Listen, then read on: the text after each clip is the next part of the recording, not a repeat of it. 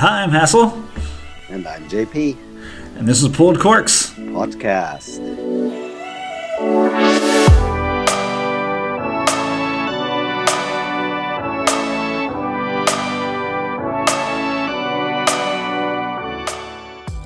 All right, guys.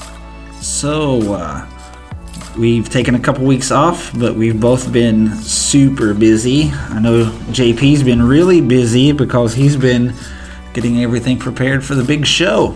Yeah, Psalm 3 is coming to Germany on the big screen. And in the Pfalz, in Landau, December 15th, starting from 7 p.m. with a wine tasting. An epic one. A really good wine tasting. So, we don't want to give any spoilers. The Judgment of Landau. The Judgment of Landau, yeah. We don't want to give any spoilers, but there is a particular wine from that movie that's probably soon to be a lot more expensive very, very soon. It's already not cheap. We were able to get our hands on several bottles of that, and we might open some for that event. Also, I got another bottle from the movie, 3 bottles actually, from Burgundy, that might be also opened at the night. So if you don't have tickets yet, it's 39 euros. You get much more wine worth than that, definitely. Yes, there's going to be, literally thousands of dollars worth of wine open. Yes, especially when you look at the prices. Per bottle. Yeah. These are very, very high-end wines. It's going to be worth it. It's definitely going to be worth it. You need to get out there, guys. Those of you in Germany, in the Pfalz, or in Alsace that are listening, or if you're anywhere in Europe and you can make it out, it'll be well worth the trip. Definitely. Just jump on a Ryanair plane and come over, or take the bullet train from Paris if you're in France. It's worth it. Just that one night. We're actually now talking to the local hotel to get discounts for all the Somme people. But if you have the time, come over. Yeah, you're going to get like quadruple your money's worth in just the wine you're going to taste.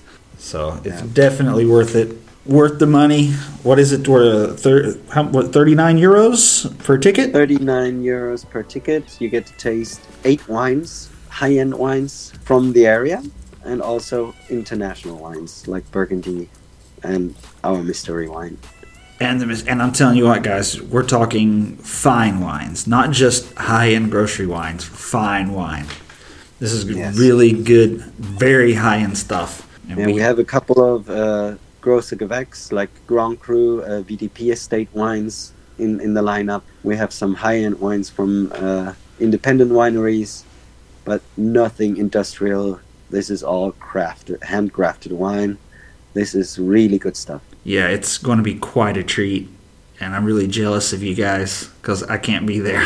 I am far away abroad, and I'll be able to tell you guys about this trip that I'm on. It's a surprise. So when I get back. The movie is in English with German subtitles, and the venue is just amazing. It's an old cinema building from the 1950s, and like barely modernized. So we have like really like the old seating situation. The room is not that big. The screening room is up to 100 people, so you better get your tickets early on. Yeah, it will be an awesome event. It felt so good when we had like our little rehearsal thing, and I could see like Jancis Robinson popping up on that huge movie screen. That was like the moment, and the Psalm music and everything. It's going to be awesome, guys. Like, it's going to be really awesome. If you're a wine nerd, and of course you could see this on iTunes, but this is the silver screen plus the big tasting. So, basically all you're doing is paying double the money you would if you got it on iTunes, and you're going to get an insane wine tasting with it, and get to watch it in the theater. It's going to be an awesome experience. Several winemakers are going to attend the event. Also, some sommeliers, a lot of media people, press people from the wine industry. And we'll have a little networking event at my wine bar just after the event. So you can come over for some natural wine and just network. Bring some business cards. Oh, yeah, the people you're going to be able to rub elbows with at this thing is going to be insane. So there's already a pretty good crowd that we know's coming. I mean, we originally were settled on 95 tickets, and they're going crazy fast. So there's not going to be that many left. So hurry. Yeah. Okay, that's about our song thing. I'm still busy, like, preparing everything. I have organized all the wines, so I can focus on putting the event out there on social media. You can also book the event directly through somfilms.com on the Som website. And we're going to include in the description of this, I want to put our Eventbrite link, or the URL for our Eventbrite. I'll put that in the description of this podcast, so you'll be able to go there and get tickets as well. Okay, so that's about it, about our upcoming Som. So next week, Saturday, I hope to see you there. Yes, and all right, so another thing that I like to do, I think I've done this a couple times on a few episodes, is periodically I'll check the analytics and see who's been looking at the website and who's been listening to the show. And I've noticed a bit of a trend in Bulgaria recently and parts of Turkey. Man, that's interesting. It is. And I've been to both of those places, and both of those places have great wine. I had some of the best Pinot Noir I've ever had, believe it or not, in Bulgaria. It was awesome. I wish I could have brought some of that home. I did bring some other stuff home. But yeah, so shout out to Bulgaria and Turkey for giving us a listen. Appreciate you guys. Yeah. So here's to you. And so today we're doing things a little bit different. It's kind of more of a banter episode, a little bit of just some general wine nerd stuff. Maybe talk about a little chemistry and other things about wine that a lot of you guys might not know, and hopefully we can make it a little bit interesting. So, JP, in your definition, what is wine?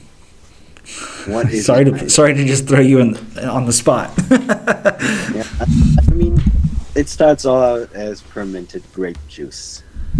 Right. For all intents and purposes, we're going to talk about grape wine. So. Yeah, not berry wine or honey wine. Which some of that is good. You know, sorry, I'm about to already interrupt and interject. Someone gave me a wine made from cherries. Yeah, that can be wonderful. It was last spring. Yeah. No, it was last winter, right around New Year's last year. It was made of cherries. It was Karen, my old neighbor. And honestly, it tasted a lot like a red wine, just a normal red grape wine. Yeah. There are a lot of red grapes who have that have like cherry flavor profile, like German Dornfelder with the dark cherry. We find that in other red grapes. And you get some of the similar chemical compounds, some of the similar tannins from the skins of cherries as well. Yeah, definitely. They're not so far away from the grapes. But anyway, sorry to interrupt. Definition of wine: fermented grape juice. That's grape wine. Yeah, grape wine. Yeah. So basically, it's all comes down to yeast. Yeast eats the sugar. You get the grape juice; it's super sweet. You know, we've all had grape juice before. It's full of sugar, and the yeast loves to eat sugar, and what the yeast produces as a waste, for the most part, for this conversation, two things: alcohol and carbon dioxide. And exactly. as they ferment, they're also changing the flavor profile. Yeah, they do a lot of things to this stuff in the grape material. So yeah, the yeasts, they do really complex things. Yes, so we get these different chemical compounds, but The major components, you have water, alcohol, acid, and sugar. Now, the acid is already in the wine, or already in the juice, but it goes through some changes over time. So, like, you get different types of acid. Mostly tartaric acid is what and malic acid. There's some citric acid, a little bit. It's not usually considered a normal component, but it's because it's in really very, very minute quantities. Lactic acid is not found in the grapes, but it can be created in the winemaking process. We'll get to that. Yeah, we have different bacteria involved there. So yes, like other microbiological processes can go on in the wine, wanted or unwanted. Yep. There's acetic acid. Now that is the acid that's found in vinegar. Yeah. So there's a low level of that created during fermentation. So it's not something you really want a lot of. Yeah, you don't want to have this, and it is happening to your wine anyway over time. That this is increasing, and that's one thing you want to avoid, because wine wants to become vinegar over time. Yes. And succinic acid. And it's a very minor component. It's a normal byproduct of fermentation. It has a very sharp, a little bit bitter flavor, a little bit salty. Sometimes I guess maybe there's a little bit more of that in things like a Muscadet or something. But it's not a typical major. What you mostly notice is the malic acid and the tartaric acid. And the malic acid actually in grapes starts out in the beginning of the grape forming. It's very strong, and then it mellows out. There's a lot less of it by the time as the grapes ripen. That's why if you eat like a really young, not ripe grape, it's like crazy sour. Yeah, there's the verjus that tastes almost like a vinegar, but it's just a grape juice from very, very young grapes. So you can use it in French cuisine to replace vinegar, and it's much fresher flavor profile than vinegar. Some bartenders use it for cocktails. Yes, it's a pretty interesting ingredient. Yeah, you use the berries when they're still like really small, green and hard, and you press them and get this really, really sour grape juice.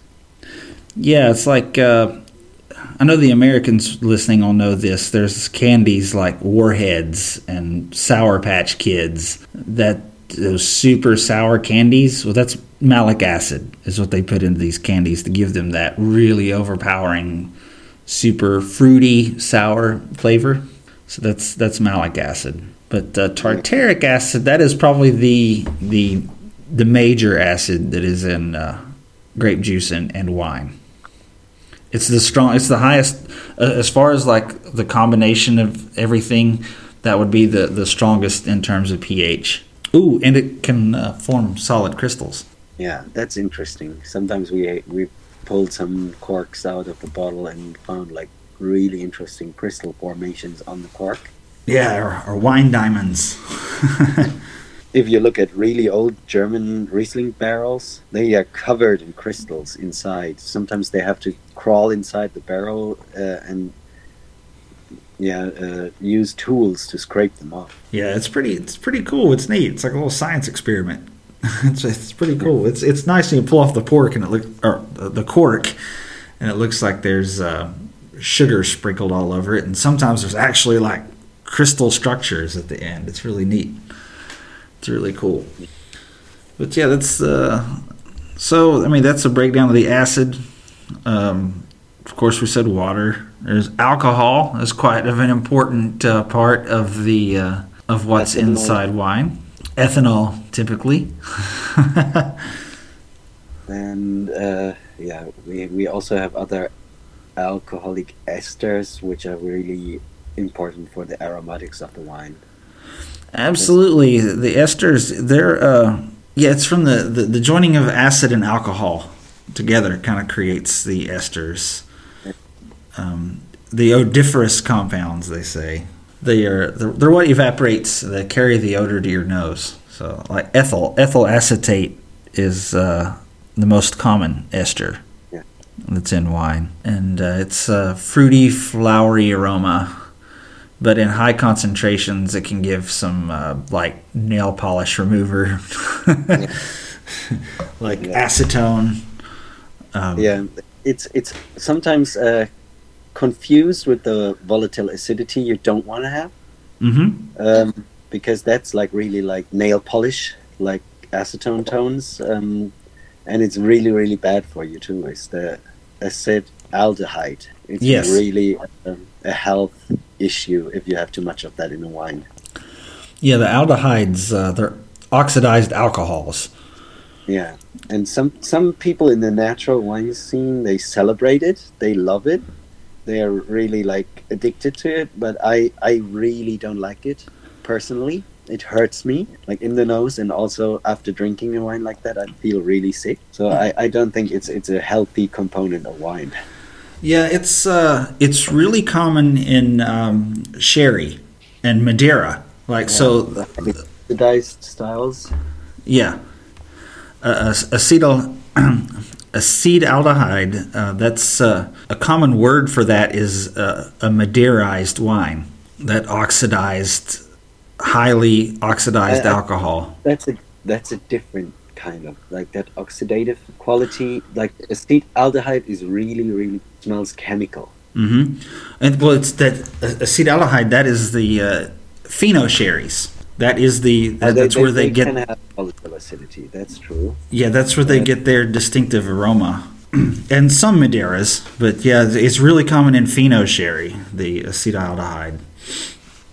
That's one of the wines where they would actually celebrate such a thing.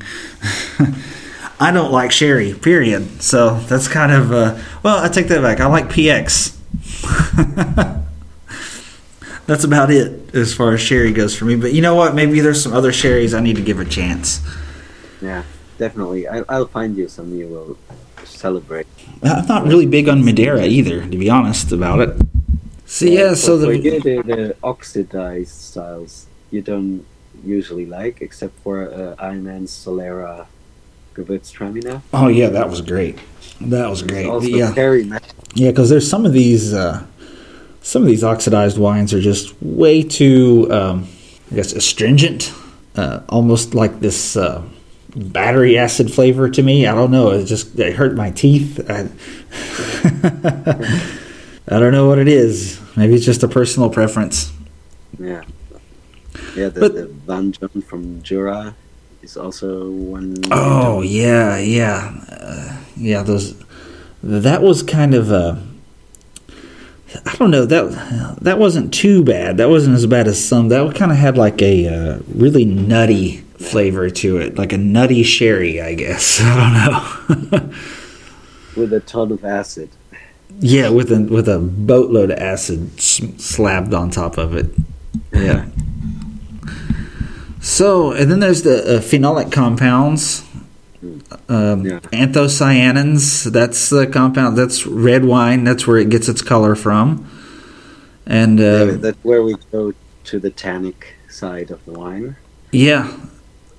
Yes, anthocyanins. That's like, and the acid in the wine can actually affect the hue of anthocyanins, because like really high acidic wines are a bit more red. And lower acidic red wines have more of a bluish red, I guess, color to them. And there's flavanols, and that's what gives you color in your white wines. They're kind of it's like a yellow pigment. Yeah, and that comes through ripeness in the grape. Yes, it increases with the sunlight exposure. Yeah, sunnier climates have more golden colors. A really crisp, tart Marlborough Sauvignon. It doesn't have that much, but like a super ripe Spätlese will be almost yellow. Yes. Like Riesling Spätlese with a lot of sun exposure over a long time. Yes. Mosel example, that will be almost yellow. And you have a lot of these components in there. Yeah, absolutely. And then we've got the tannins. Tannins, they're astringent, they're bitter. They come from the seeds and the skins and the stems, and they're in primarily what you would associate with red wine. There are a lot of the structure of red wine, like especially like your big, heavy steak wines. The Robert Parker wines are usually very tannic. The Northern Rhone Côte Rôtie, where they do the whole cluster fermentation with all the stems in there. Oh yeah, absolutely. You get tannins. Give your mouth. You can tell they're there. They have a structure. It binds with the saliva, the proteins in the saliva in your mouth, so you can feel them. Some people call it tannic dryness. To me, it feels kind of like almost like Velcro inside your mouth, I guess. Yeah, that's it. So you can eat, and you can feel it sometimes in your cheeks, in your gums, on your tongue. It just depends on the tannin itself. But yeah, they create like a drying sensation in your mouth because it's binding to the proteins in your saliva. So it's also found in the oak barrels too. It's not just the skins. So you can get a little bit of tannin from wood. Skin, stems. And it can protect the wine. Of course, also. The seeds, but you don't want to damage it because they are really bitter. Yes. And but like I said, they also protect the wine a little bit. It can kind of help ward off oxidation. Exactly, really high tannic. The same you have in brie and black tea. Yes. So yeah, you can have the same sensation from really dark English breakfast tea, for example. If you drink it cold, you have almost the same sensation of tannin as you have in a red wine, just without the alcohol and the acid. Exactly. Actually, the word comes from tanning skins to make leather. Exactly. And I think that's oak tannin they used for that originally. Yeah. So and another kind of between bitter and that Velcro sensation. Yeah. Yeah, it's really. I mean, I love my tannins. I like a really tannic wine, and I also like wines that used to be tannic and then shedded it away after years. Have these tannin compounds and proteins in wine reacting with each other over time and building larger and larger, longer chains of molecules, and that mellows out the wine over time. Yeah, it really does. It gives the wine a whole new structure and complexity. And then here's a controversial type of phenolic, vanillin. Ah, yeah. Vanillin. It's found in oak barrels and also found in vanilla beans, hence the word vanillin. Yeah, especially in American oak, you have a ton of it. Oh yeah, a lot. Or actually, I've had an over oaked Burgundy that was just, and a red Burgundy, mind you, that was just so over oaked that the only thing I could taste was vanilla. Like I might as well have just been drinking a vanilla milkshake. And this was supposed to be a Pinot Noir, So it happens sometimes. That's the other thing. Don't think because it's from Burgundy and expensive, it has to be good. Yeah, there's a lot of junk there sometimes. I mean, I love Burgundy. I would go there every month if my wife would let me, but yeah, there's like you said, there's a lot of wine there that's just riding the coattails of the name of the region. And the region as a brand is just over the top expensive. So if you spend a lot of money on a bottle like that, you will be really disappointed. So that's risk you're taking. Yes. With Burgundy all the time, because if it's a bad Burgundy, it's really bad. If it's a good Burgundy, it's heavenly good. But they're usually pretty good. But that one I had was just I mean, my goodness, I've never had that much vanilla flavor on something ever. The longer it's in a new barrel, you get this from new barrels. It's not really a problem in older barrels. But in a new barrel, if you leave it in there, if you put too much oak on it, you're going to get a ton of vanilla. And some people will use it to hide flaws as well. Yeah, or just a thin wine. Mm-hmm. A lot of yield, and you want to hide that. Your wine doesn't have any structure. Just put a lot of oak on it, and people won't notice. And another compound, another phenol in wine. This is the last one we're going to talk about, I guess. Resveratrol. Yeah, the healthy component. Yes, at least quotation marks. Like yeah. Healthy. Believed to have some beneficial effects. Weight loss. Good for your heart, among other things. It doesn't really affect the flavor. It's not really anything that you're going to notice.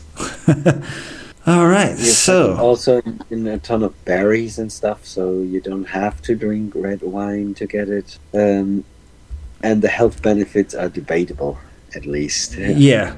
And here is one more.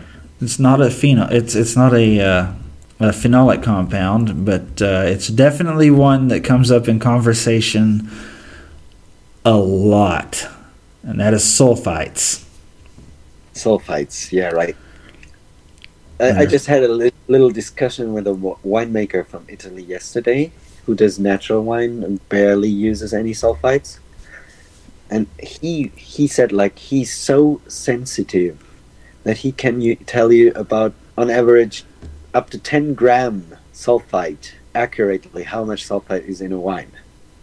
Yeah. So he called like 4 or 5 wines in my bar, and now I'll confirm with the winemakers if he was right or if he was off more than 10 grams of total sulfite content. I'm going to be a skeptic on this, and I'll tell you one thing. So this guy is in Sicily, correct? Yeah, Sicily, Italy, yeah. So, from what I understand, there's really nowhere on that island where you can escape sulfur. Yes. This is one of those things that's widely debated. And we're not scientists, but I'll give you an example. So the average bottle of wine that has added sulfites, which most on the market do because it's important for preservation. Yeah. So most contain about between 35 and 50 parts per million in sulfites. That's not much. I made some wine that was, and I had it right at about 50 parts per million because it was homemade, and I just kind of didn't want it to suck. I didn't want it to like die after a month because I didn't really know what I was doing. It was the very first time. And that 50 parts per million, I had like this big giant demijohn that held about 8 gallons of wine. And we're talking maybe a quarter of a teaspoon gave me about 50 parts per million. I mean, it was just like a few grains of this stuff. And in comparison, a small order of French fries from McDonald's has, what is it, over 1,000 parts per million? We can think about egg yolks. Just a hard-boiled egg has several hundred parts per billion. I don't have these numbers in front of me, but it's up there, really high up there. Pretty much everything you eat has more sulfur in it than a bottle of wine with added sulfites. But for some reason, protein stuff has a lot of sulfur compounds, and when you digest it, the sulfites come out. This is the only product in the United States of America that is required to list that sulfites are added. Yeah, and it's the funny thing is, like, I only know for the EU there's like, I don't know, about at least more than 100 ingredients or chemicals you can use in a wine legally, and nothing is required to be on the label. Right. because it's not a food product. It's a luxury product. So the requirements are not as strict. But for some reason, the sulfites, even if they didn't add sulfites, with a natural wine with no added sulfites, because there is sulfites naturally in the grapes, being created in the fermentation process, they still have to label it and put a warning on the label. And the reason for this started with some very uptight fundamentalists in America. Now, this is a true story. I'm not going to. This is just the Cliff's Notes because this is going to be a long episode as it is. But it was a group that wanted to bring back prohibition. It was a prohibitionist group in the United States in the 1970s who went on this campaign to just make it absolutely as difficult as possible to sell any kind of alcohol. And they thought that they had sulfites as this smoking gun that they could use. And so they got that put on this label. It was a prohibitionist group just trying to get alcohol outlawed. It was if I'm not mistaken, a fundamentalist Christian group. That spawned something else. It kind of had this domino effect. And it was a label effect, I guess you could say, because once they got this warning put on wine labels, a lot of people saw that, and it wasn't on anything else. It wasn't on any other kind of food. And it was kind of like that phenomenon where people were saying that their lives were being ruined by Wi-Fi. Oh, yeah. And then they took them out, put these people in this room and said they were Wi-Fi protected, and they said they felt fine, but really they weren't. It was just a trick just to see if they really were affected by what. So it's kind of like people were saying they were having all these headaches, and they're blaming it on the sulfites. And what really was happening is they were hungover. Yeah. The worst component dehydrated in wine, the biggest health issue is ethanol. Yes, it's the alcohol. It was the alcohol. So a lot of the big sulfur scourge came from just people who, it happens. You see something on the label that says you get a warning label on something, and it doesn't matter. You could say, you could go out there and say that this product contains dihydrogen monoxide, which is water. And people who don't know what it is are going to be scared of it. You know, it's just an effect things have. You read something and you can't blame somebody for that. It says, this warning, this contains sulfites. I'm like, oh my God, shit. There's chemicals in this? Oh man, I don't know about that. So it started from people just trying to get alcohol outlawed, and then it caused a little bit of a kind of like a reefer madness situation.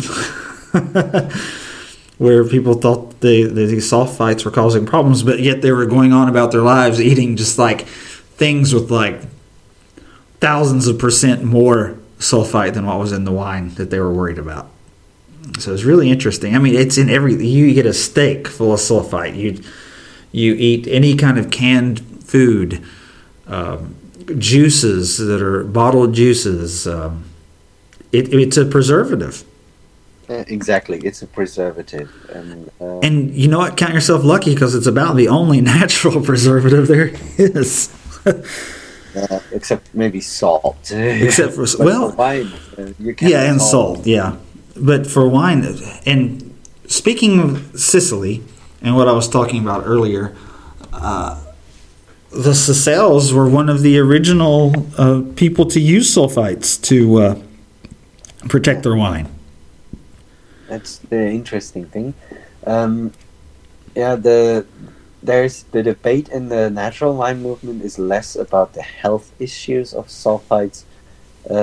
They are more like the raw milk cheese enthusiasts in France who are against pasteurization of cheese.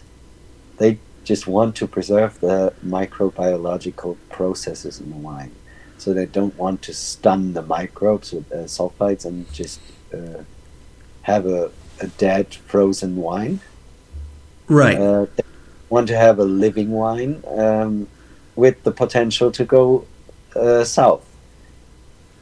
Yes. Now, I don't want to offend anybody because there really are two different movements with the no sulfite.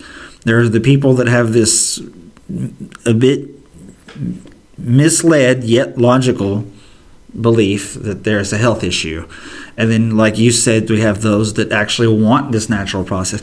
And I mean, that's kind of cool because you get some really interesting, funky flavors sometimes, you know. And it's like with the raw milk cheese. Mm-hmm. It has all kinds of molds on it and is wild and alive. But not everybody likes it. Right. If you're really into it, you love it. You don't want to eat any processed cheese anymore, and that's the same with the wine. I tasted a ton of natural wine with like really low sulfite intervention or even no sulfites added, and I can taste the sulfur now in like a conventional wine. It's there as a flavor component, and a lot of people also say like they a lot of the high quality estates in Germany with their Rieslings, they do a lot of good work in their vineyards, and then they just slap a ton of sulfites on it and destroy everything they did in the vineyard, or just it's you stop time in the wine. Basically, you stun the microbes, you kill them, and there's not much happening anymore to the wine, which also can help the wine to age and do other. So you're basically doing. There's two different things. You can leave the wine alone and get this very different natural wine that has its own set of flavors and appeal, and then you can use the sulfur and get these very long aged wine that have a completely different appeal to them as well. I mean, the sulfur additions, this is not new. This isn't something that people have only been doing. This has been going on for thousands of years.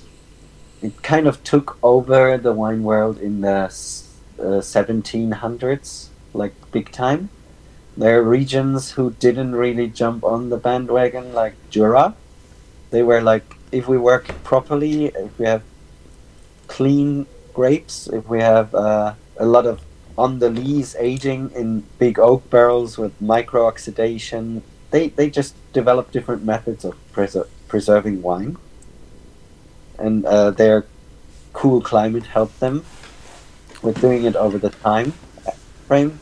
But yeah, on the lees, high acidity, there are other methods to make great ageable wines. Like, I don't know if you remember at the Natural Wine Fair in Cologne last year, there was this Mosel estate. They had really, really sour, almost undrinkable young wines there. Yes. Like a young, long-haired guy was pouring them. There was a lot of nearly undrinkable wines. Yeah. And now I was in Japan and had a 2012 bottle of that estate, the same series of Riesling. Mm-hmm. It was fabulous. It was like one of the best Mosel Rieslings I ever had. Completely different. And that on the lees aging gave it like such a wonderful texture. And it was aged Mosel, but completely different aged Mosel without the sulfites. So it's just a stylistical thing. So here's something I think I want to do when I get back. And it's going to be pretty easy since you own a natural wine bar. Because I'm a skeptic. In my mind, there's just an absolute tiny, minute amount of it in the wine that I really do not think it would impart any flavor. So, and completely anecdotal experiment, unscientific. I'm going to drink a shitload of natural wine when I get back, and abstain from the traditional stuff for a little while. And I want to go back and see if I can actually taste the sulfur. if you take like a highly sulfurized Mosel bottle, Mm-hmm. like JJ Prum, it Yep. would jump in your face. It actually smells like sulfur. I don't know, man.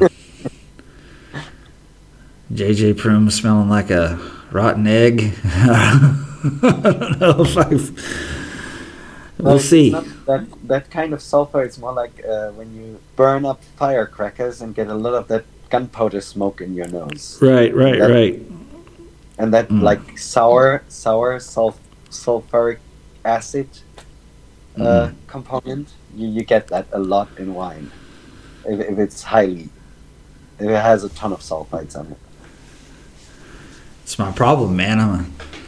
I'm a combat veteran. Give me give me that gunpowder. Yeah, you will notice that. You know that smell. Oh, definitely. So I'll do the experiment. I'll see. I'll give it a few months of just the natural stuff, and then I'll switch back over. But man, I'm telling ready. you, I don't want to argue. I don't want to argue it because I think everybody. I mean, everything deserves every good theory, every good hypothesis deserves a chance.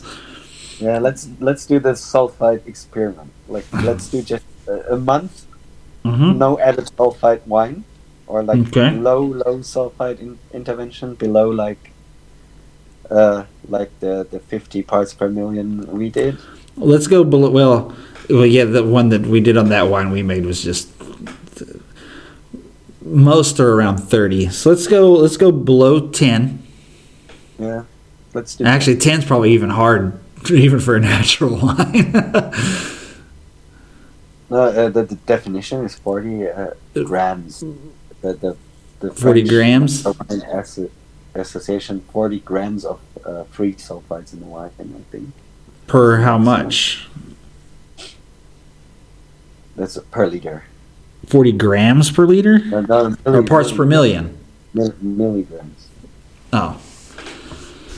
So we'll get, even 40 milligrams is a lot per liter. Huh. Well, you know what? We need, let's first off, let's figure out how much sulfite is in, let's try to make this as scientific as possible. Yeah, let's get the numbers Yeah. and then compare them. Because honestly, if you have something, Sulfite. if I go buy a bottle of, I'm just throwing these out, a Robert Mondavi that has, let's say, just ballparking here, 30 parts per million, and I go grab a Benzinger that's 9 parts per million. Honestly, that's we're talking 21 parts per million difference. That is I'll 2 get grains you of sand. I'll give you the data. I have the natural wine book, so I give you the data on the natural wines. Okay, because that's just such a tiny difference. I mean, that's like we're talking a couple of grains of sand per bottle. Like, Let me check that. I think I have some stuff available right here. mm-hmm. Yeah, here it is. So this is the allowed milligram per liter of sulfites. Conventional wine in Europe is for whites is 150, for reds is 200 milligrams per liter. Milligrams, not parts per million, because I've only heard this done in parts per million. Yeah, that's the American way. Europe does it in milligrams per liter. So In grams per liter. They do everything in milligrams or grams per liter for the wine. okay. So organic is 100 for whites and 150 for reds. Then we have the Demeter, the biodynamic standard. Mm-hmm. That's 70 to 90. And then we have the AVN, this is the French Natural Wine Association. That's 30 to 40. Mm-hmm. And then there is the SANS, the French, None. how do you call it? No Sons. added sulfide association. So you're only allowed to have like traces of sulfide, like from fermentation. Okay, so we need to see because even if we're talking about like even 100 milligrams is so tiny. But the difference between 100 and 30 and 40, and we can go up to 200. Yeah, in the reds. Wine, yeah. That's but it's like 6 times as much.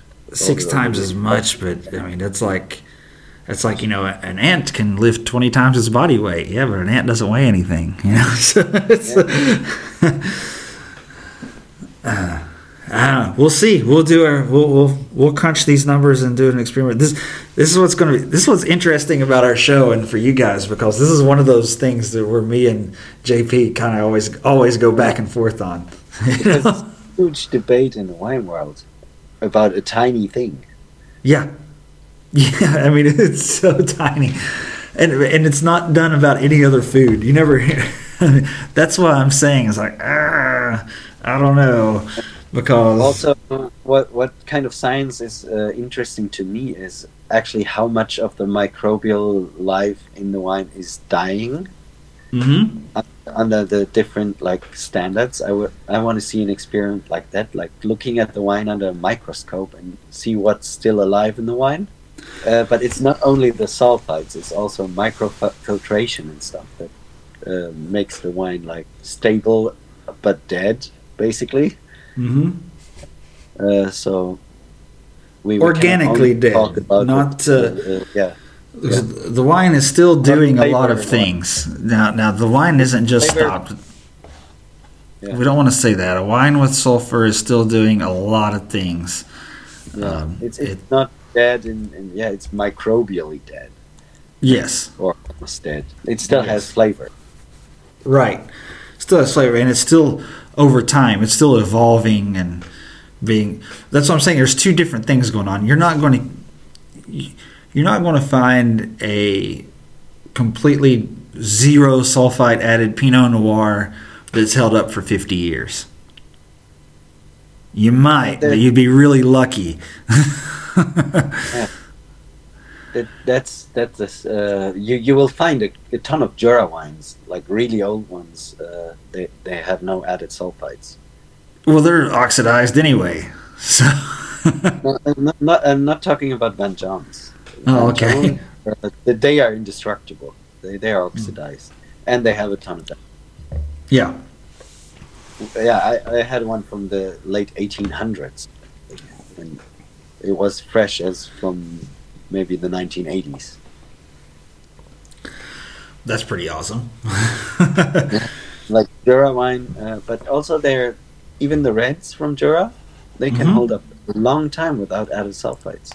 So I'm looking forward to it, and having had that Riesling 2012, I'm actually confident to tell you you don't need to add sulfites to make a stable wine if you do the right thing. It's just a different style. Well, Rieslings, you also have just an absolute boatload of acid on those things as well. Yeah. So I mean, the acid itself is an antimicrobial. Yeah, that's why the wine barrels are not full of mold and or just the mold you want. Right. So the great acid debate goes on. Acid, sulfur. Yeah, but we'll do an experiment as soon as you're back. We'll go on natural wine, like lowest sulfite we can get for like 2 weeks or a month, and then we'll have like a JJ Prim. Yeah. And I'm not saying, if you like this stuff, to me, I mean, I've had a lot of really good natural wine. I've had a lot of really good biodynamic wine. I've also had a lot of really bad stuff. I've had a lot of stuff people were raving about that just made my mouth feel like it was ruined for the rest of the day. Right. And the acetaldehyde, when they have it. Oh, yeah. It's horrible for me. And just my point is, they've been doing sulfites since ancient Rome, and I mean, there's a reason. There's a reason people like it. I mean, it's the sulfites are everywhere. I mean, if you go out on a day with a big fireworks or something, you get more sulfites than with. Just breathing the. Yeah. But anyways, my biggest point is this: I have nothing against natural wine. If you like it, drink it. I mean, I like a lot of it. There's tons of it I like. I'm not just saying that there's just a few that I like. There's a ton of it that I like. If you like it, go for it. There's nothing wrong with it. If you like the traditional wines, go for that. There's nothing wrong with them. Base it on what you like. Don't base it on some made-up health concern that came just because some people put some stuff on the label because they wanted to ban alcohol. Yeah. And that's what it is. So people wanted to ban alcohol, and they put a warning label on the bottle, and it started a movement. I'm not talking about the natural wine movement that we're talking about now. I'm talking about a movement for like health reasons, kind of like the gluten thing, which was good for people who actually had gluten sensitivity, because now there's like all kinds of stuff they can get now that they couldn't get before. But yeah, the whole gluten thing a few years ago, everybody's like, oh, gluten's bad. And it was like less than 0.5% of the population or something like that actually had a gluten allergy, So and the whole thing was best for the industry making gluten-free products. Yeah, it was really good for people with celiacs, because now they have all these options they didn't have before, but but there was a lot of people that were completely against gluten that probably needed some gluten in their life. Anyway, long story short, I would say I think it's also kind of the message in the Somm movie. It's trust your taste. Yeah. Don't let other people decide for you what's good for you, what's bad for you. Just make your own experiences, try stuff, and then drink what you like. Absolutely. It's there's nothing wrong with it. I mean, a good example. We like lambics from Brussels. Yeah. We go to Cantillon when we can and drink the most sour wine that my wife says tastes like it's gone bad. And that's the closest equivalent to natural wine in the beer world, I would say. Yeah, there's just nothing but bacteria in that, and all these different things that just gives it all these really interesting flavors that don't taste like any other beer. And so trust me, I'm not against. But we were just talking about wine, the lambic. They found a way to preserve alcohol through acid and hops and oak barrels. Right. So their beers can age forever.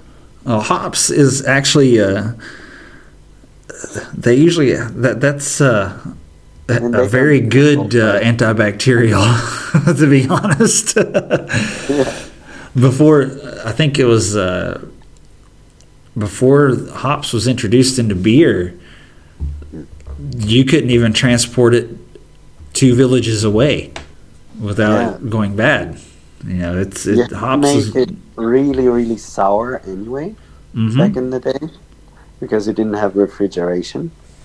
And you didn't, and also yeast wasn't isolated yet either. So yeah, hops was a good preservative, natural plant preservative. Mm-hmm. So we don't need the sulfites. There are other ways to make it, but the sulfites are a classic way to make wine. And why should we just deny everything we did? And I think just enjoy all the different styles. I still enjoy a good lager beer, although I would prefer a lambic. Oh yeah, exactly. We were talking before about Eyman making this Solera style all natural orange Gewürztraminer, and I love it. I could just, if you said, "Well, this is the only wine you can have the rest of your life," I'd be like, "Okay, that's cool." Yeah, I love it. It's good stuff. And so yeah, it's just I don't want people to think that sulfites are some new recent chemical preservative, because that's kind of how a lot of the anti-sulfite, not the natural winemaking anti-sulfite, like the health nuts who say this stuff. It's not. It's been in wine since wine has existed. Long story short, for this one, I think there is a ton of stuff in wine. Worse for you than sulfite. Bad stuff. I'm not talking about the alcohol. That's bad for you anyway. Mm-hmm. But it's also fun, though. Oh, absolutely. Yeah. But I'm talking about really industrial chemicals allowed to be in wine that don't have to be on the label. So exactly. Don't make a fuss about sulfites. Just buy your wines from winemakers you're trusting. Don't buy industrial wine from the supermarket shelf if you can avoid it. Buy craft. I think that's the message. If they use sulfites or not, buy from people who do real craft, who work their vineyards well, who work well in the cellar, and don't use all that garbage. And you're supporting a farmer more than you're supporting a factory. Exactly. That's the biggest thing about it. I mean, our farmers, which, a winemaker, a vintner, or in Germany, was it Winzer? Yeah. They're farmers. I mean, they have their own words for it. Viticulture instead of agriculture, and vintner instead of. But they're farmers, and farmers work really hard, and they deserve their due. So if you can buy your wine locally, shoot, heck, forget some of these big brand names.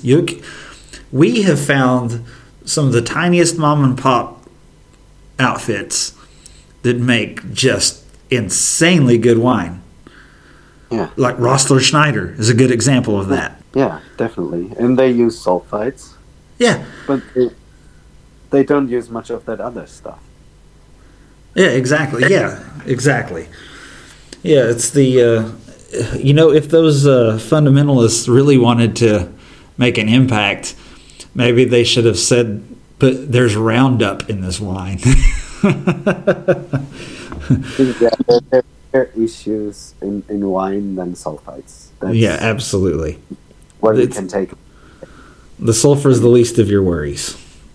Yeah, the worst issues are way under the rug. They are like... Yeah, absolutely. They don't even become public because they're scary. Yeah, they don't... Exactly. So it's not the sulfur you should worry about.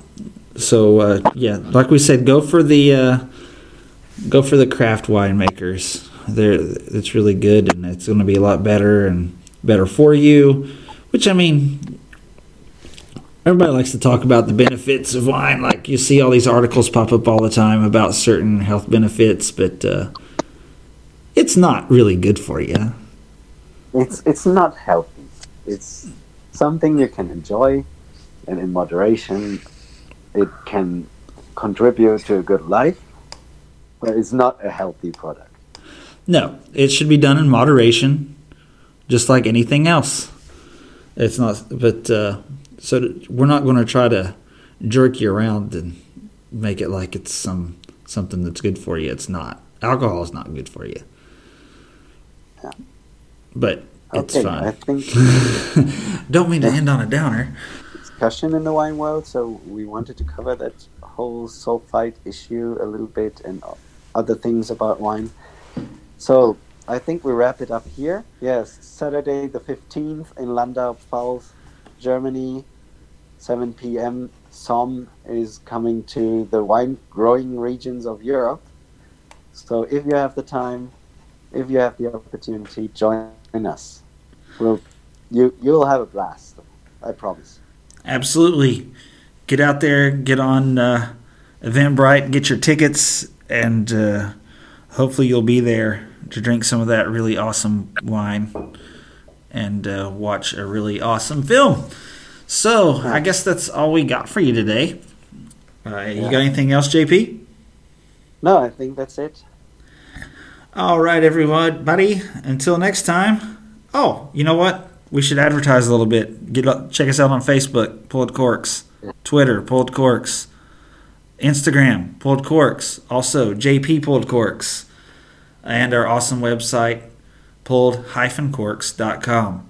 And that website... And if you want to buy tickets, you can also go to somfilms.com. Somfilms.com, that's right. And I will put in the description of this video, I will have another link, or at least the URL, to our Eventbrite. And we will build a landing page on our website soon as well. It's almost done. All right, cool. All right, everybody. So go watch the movie. We hope you learned something. We hope you can make more comfortable choices. And love you guys. And cheers. Cheers. Don't have a glass. You have one. Got it.